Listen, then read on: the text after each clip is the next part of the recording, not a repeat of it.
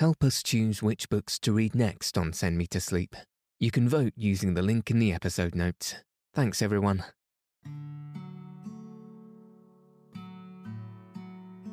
Welcome to Send Me to Sleep, the place to find a good night's rest. My name's Andrew, and I'm so pleased you've joined me tonight and taken this time for yourself to ensure you get a peaceful night's sleep. Tonight, I'll be reading chapters 85 to 88 of Stories of Greece by Mary McGregor. In the last chapter, we learned of the brothers Timoleon and Timophanes. In tonight's story, Timoleon is sent a warning by Isetes. If you haven't already, find a nice place to get cozy. Take a deep, relaxing breath and settle your body in whatever way feels most comfortable. Now all you'll need to do is follow the sound of my voice. So let your eyes fall heavy and your breath soften as we settle in for a peaceful night's sleep.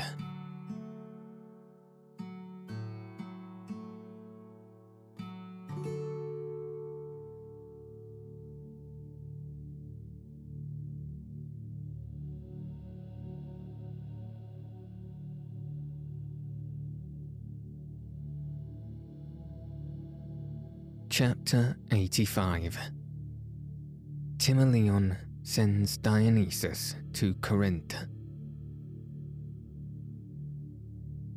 Timoleon was ready to sail to Sicily with a fleet of 7 vessels and a force of about 1,000 men when a message from Isetes reached the Corinthians.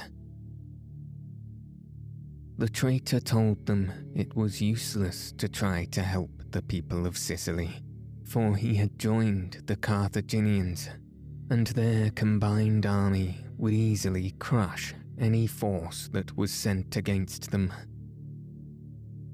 This made the Corinthians so angry that they at once added 200 soldiers to Timoleon's small army, as well as 3 vessels to his fleet. Even so, Timoleon's task seemed hopeless. Athens, with hundreds of ships and with tens of thousands of men, had failed to take Syracuse. How then could the Corinthians hope to do so with his handful of men and his small fleet? Before he sailed, Timoleon journeyed to Delphi to offer sacrifices to Apollo. As he prayed in the temple, a wreath slipped from its place and fell upon his head. It seemed to Timoleon that Apollo was already crowning him with victory. At length, all was ready, and the army embarked and set sail with a favourable wind. Suddenly, a bright flame leaped out from the sky and hovered over the ship in which Timoleon sailed. The flame soon changed into a torch, which guided the ships until they reached Rhegium, a town in Sicily. Here, Timoleon learned that Isetes had already defeated Dionysus, who was now shut up in the citadel of Syracuse, and that he had sent the Carthaginians with 20 warships to Rhegium to keep the Corinthians from reaching Sicily. Timoleon had only 10 vessels, and he knew it would be impossible to leave Rhegium unless he could in some way cheat the enemy. so he pretended to agree to Isates' demands, and then begged the Carthaginian generals to go with him to the assembly to tell the people what they had agreed. Meanwhile, he had given orders to his fleet to be ready to sail the moment he returned. In the assembly, the generals and the people of Rhegium began to talk, and they grew so interested in what they were saying that they paid very little attention to Timoleon. The generals indeed forgot all about him, which was just what the Corinthians had hoped would happen. By and by, when the conversation seemed most engrossing, Timoleon slipped quietly out of the hall and hastened to the harbour. The moment he was on board his ship, the fleet set sail, and before long reached Sicily in safety. Without their generals, the Carthaginians had not known what to do, and while they had hesitated, Timoleon had escaped. But when the Carthaginian generals found out how they had been tricked, the indignation knew no bounds. Not far from the small town at which the Corinthians landed was a city named Adrenum, where there was a temple consecrated to the god Adranus. This deity was reverenced throughout the whole island. The city was divided into two parties, one of which sent for Isates, the other for Timoleon, to help them each against the other. Both generals at once set out for Adrenum, Isates with 5,000, Timoleon with only 1,200 men. On the second day, the Corinthians found that in spite of all their haste, they had been outstripped by the army of Isates. It was already encamped close to the city. The Corinthian officers begged Timoleon to order a halt, as there seemed no need for further haste, and their men needed food and rest after their hurried march. But Timoleon wished to take the enemy by surprise. He thought that if they did not delay, they would reach Isates and his men while they were putting up their tents and preparing supper. So instead of listening to his officers, he seized his shield, and going to the head of his army, he bade them follow him, and he would lead them to victory. The enemy's camp was still 3.5 miles away, but the Corinthians marched on bravely. As Timoleon had hoped, he reached the camp of the enemy while the men were getting ready for a meal and were unprepared to fight. Before they were aware of his approach, Timoleon had fallen upon them and put them to flight, taking the camp as well as many prisoners. The people of Adrenum at once opened their gates to the victorious general and told him that when the battle began, the doors of their temple suddenly opened of their own accord. On the threshold stood their god, holding his javelin in his hand. It was trembling as though the god was weary of its weight. Other cities, when they heard of the victory of the Corinthians, gladly entered into alliance with them. Meanwhile, Dionysus, shut up in Syracuse by Isates, was growing tired of his position, and food was becoming scarce in the citadel. He too thought it would be well to make terms with Timoleon. So he sent to the Corinthian general to offer to surrender the citadel if he would promise to send him in safety to Corinth. When Timoleon heard this, he felt more than ever sure that the gods were on his side. He gladly accepted the tyrant's offer, and at once sent 2 of his officers and a company of men to receive the keys of the citadel. Dionysus treated the Corinthians well, leaving to them a number of horses, a store of weapons, and 2,000 soldiers. He himself escaped from the citadel and fled to the camp of Timoleon. Soon afterwards, he set sail for Corinth. Tidings of his arrival were sent before him, and as the ship drew near to the harbour, the people gathered there in excited groups. They had often shuddered at the tale of the cruel deeds of the man who was now coming to their city, shorn of his power. They were eager to see him. A few weeks later, they wondered if this man had really been as cruel as they had been told. They saw him contentedly loitering in the marketplace or spending long hours in the shops of perfumers, and it seemed to them as though he must always have been as harmless as he is now. In later years, the tyrant is said to have taught the boys and girls of Corinth to read, and he also trained those who wished to sing in public.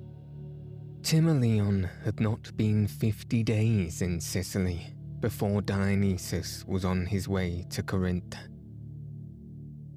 The Corinthians were so pleased with their general that they determined to send him reinforcements, both in cavalry and infantry.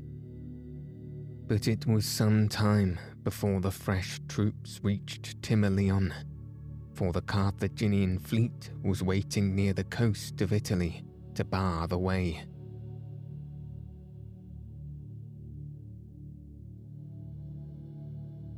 Chapter 86. Isetes tries to slay Timoleon. The small band of Corinthians who now held the citadel of Syracuse was closely besieged by Isetes. But soon he grew tired of waiting for it to surrender and hit, as he thought, on a quicker way of driving the enemy out of the island. Without Timoleon, he would not fear the Corinthians, so he resolved to get rid of him without delay. He hired 2 foreign soldiers and sent them to Adrenum with orders to kill the general. Timoleon went about without a bodyguard, Isetes knew. When the assassins reached the city, he was in the temple, sacrificing to the gods, for it was a festival. With daggers hidden beneath their cloaks, the men slipped in amongst the crowd of worshippers and were soon standing together, close to the altar. As they hesitated to strike the fatal blow, a sword flashed out behind, and one of them fell slain to the ground. His companion, in his terror, forgot to kill Timoleon, and laid hold of the altar, lest he too should be slain by an unseen foe. When his terror grew a little less, he did not try to obey Isetes' orders, but begged Timoleon to spare his life, and he would tell him everything. Timoleon promised that his life should be safe, and then the miserable man confessed that he and his friend had been hired by Isetes to kill the Corinthian general. Meanwhile, the stranger who had killed one of the assassins had fled to the top of the great precipice that overlooked the city. Here he was captured, and as he was hurried before Timoleon, he told the guards that the man he had slain was one who years before had killed his father. He pleaded that he had done right to punish the evildoer. It may be that the Corinthians and the citizens of Adrenum agreed with the prisoner. In any case, they were so grateful that he had saved the life of Timoleon that they gave him a gift of money and set him free. As the attack on Timoleon had failed, the Carthaginians thought they would try to frighten the citadel of Syracuse into surrendering. So they decked the masts of their ships with reeds and hung Grecian shields over the sides of their vessels. Then, with shouts of victory, they sailed towards the harbour. From the citadel, the garrison saw the ships and heard the shouts, but it was not so easily deceived as Mago, the general of the Carthaginians, had expected. The Corinthians were sure that Timoleon would have managed to let them know had he been defeated, so they laughed at the enemy's trick and stayed safe within their walls. Soon after this, the reinforcements sent from Corinth joined Timoleon, and he then marched to Syracuse. Mago had already begun to doubt the loyalty of Izates. He feared that he was trying to make terms with Timoleon. When, a little later, he saw the soldiers of both generals talking together in a friendly way as they fished for eels in the marshes near the city, he grew more suspicious. Day by day, his fear grew, until at length, in a panic, he ordered his troops to embark and set sail for Africa. The very day after Mago had deserted his post, Timoleon himself reached Syracuse. He looked at the empty harbour. Where was the enemy? Not a single Carthaginian vessel was to be seen. When Timoleon learned how Mago had fled, he laughed at his cowardice, and still laughing, he offered a reward for anyone who would tell him where the Carthaginians had hidden. But although Mago had fled, Izates and his men still held the city. But the wisdom of Timoleon and the valour of his troops soon put them to flight. Without the loss of one Corinthian soldier, the city was taken. This wonderful success was said by everyone to be due to the good fortune that followed all that Timoleon undertook. The citizens of Syracuse thought that Timoleon would now make himself tyrant. To their surprise, as well as to their joy, he proclaimed that they themselves were to govern the city. He ordered the public crier to go through the streets, bidding all those who were willing to come with pickaxe and hammer to pull down the citadel which Dionysus had built. The people did not need to be asked twice. With right goodwill, they destroyed not only the citadel, but the places in which the tyrants of Syracuse had dwelt. And while they pulled down the walls, flutes sounded, and women danced and sang. On the places where the palaces had stood, Timoleon ordered courts of justice to be built. So neglected and forsaken had the city been during the rule of the tyrants. as well as during the siege, that grass was growing in the marketplace, grass enough to feed the soldiers' horses. All over Sicily, cities had been deserted, and in some of them, deer and wild boar wandered up and down the streets. Timoleon saw that if the island was to grow prosperous again, those who had fled must be brought back, and new citizens must come and settle in different cities. So he sent to Corinth to ask her to send out colonists to the island. This she did, and she also sent vessels to Asia to bring back to their island home those who had taken refuge there. Soon, 60,000 citizens were added to the inhabitants of Sicily.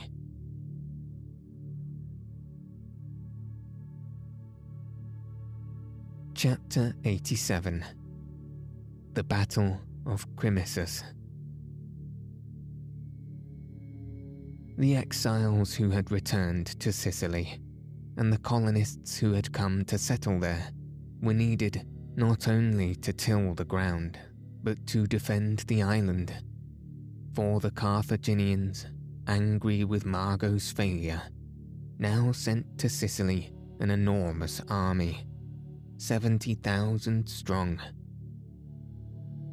The Syracusans were frightened to see so large a force, and not more than 3,000 men were willing to go with Timoleon against them. He hired 4,000 soldiers, but of these, 1,000 deserted before a battle was fought. Near the river Crimisus, the Carthaginians encamped, and thither Timoleon hastened with his faint-hearted army. On their way, they met a number of mules laden with baskets of parsley. Now the Sicilians used to place wreaths of parsley upon the tombs of their dead, so they were sure that it was a bad omen to meet the mules, and they grew still more uneasy. But Timoleon laughed at their fears, telling them that in Corinth, the victors at the games were crowned with camplets of parsley.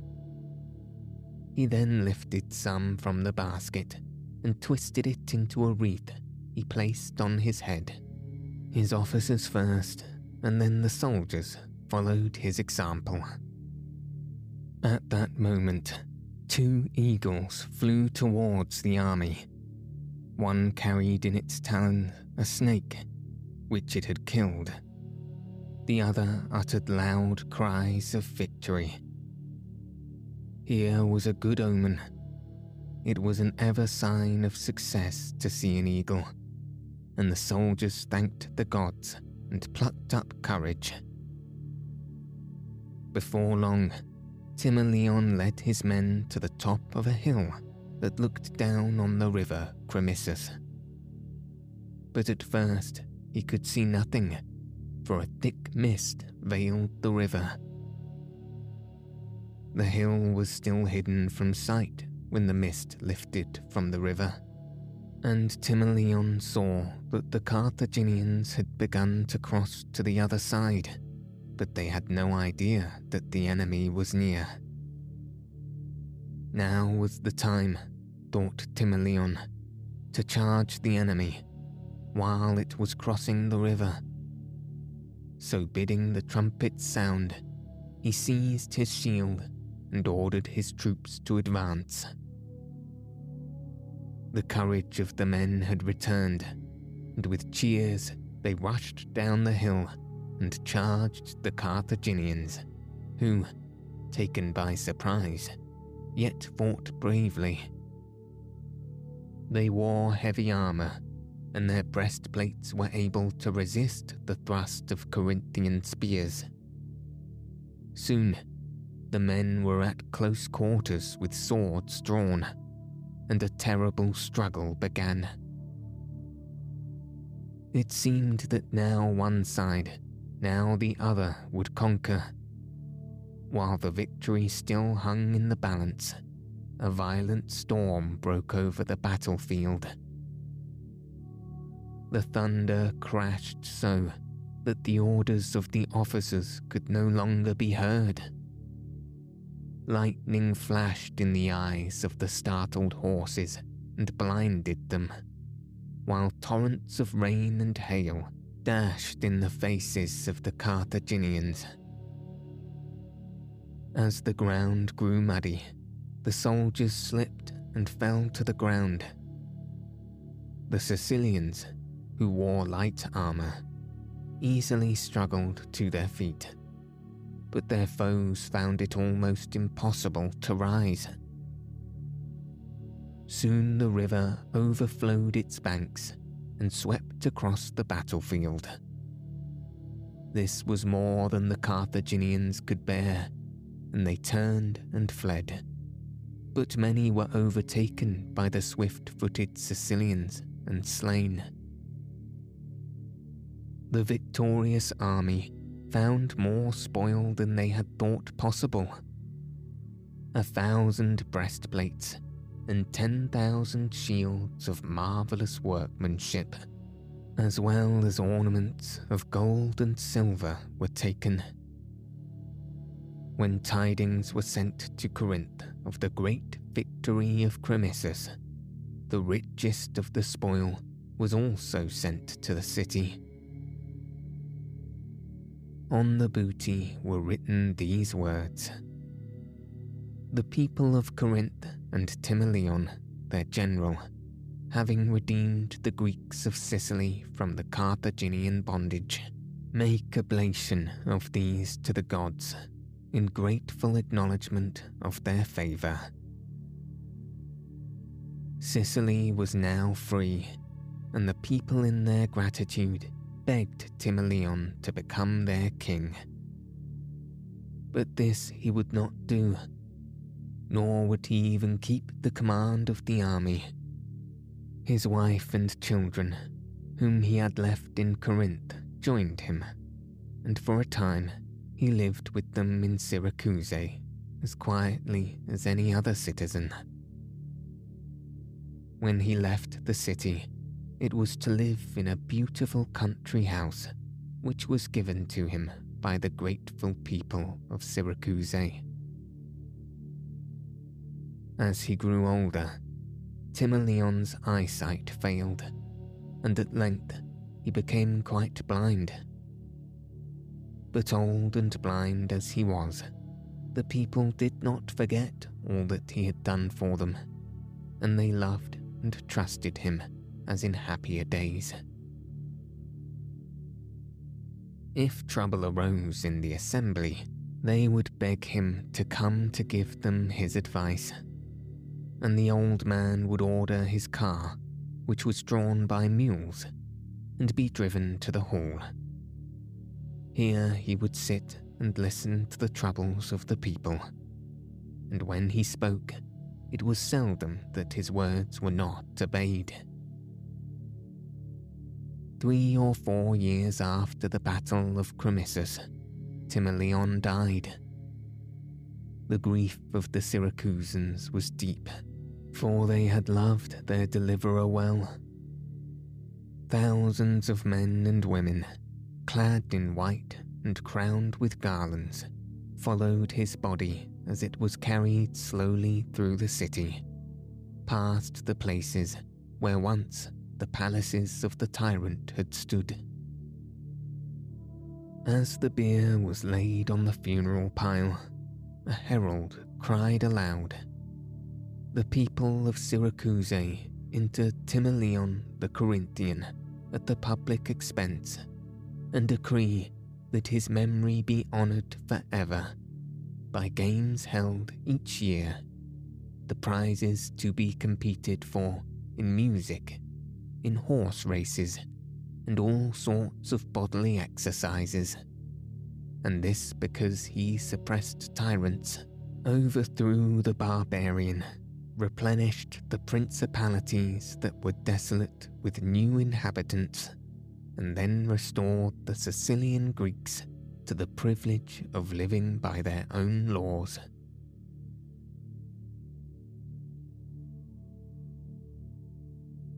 Chapter 88. Demosthenes wishes to become an orator. Demosthenes, the great Athenian orator, was born in 384 BC. He was a shy and delicate boy, and often stammered when he spoke. Some of his companions were cruel enough to laugh at him, and even to imitate his stammer. So he would often slip away from his playmates, but when they saw that he did not join in their games, they but laughed at him the more. The father of Demosthenes was a rich man. He died when his little son was 7 years old, leaving his fortune to his child. But the guardians who took charge of Demosthenes and his wealth were careless and dishonest men.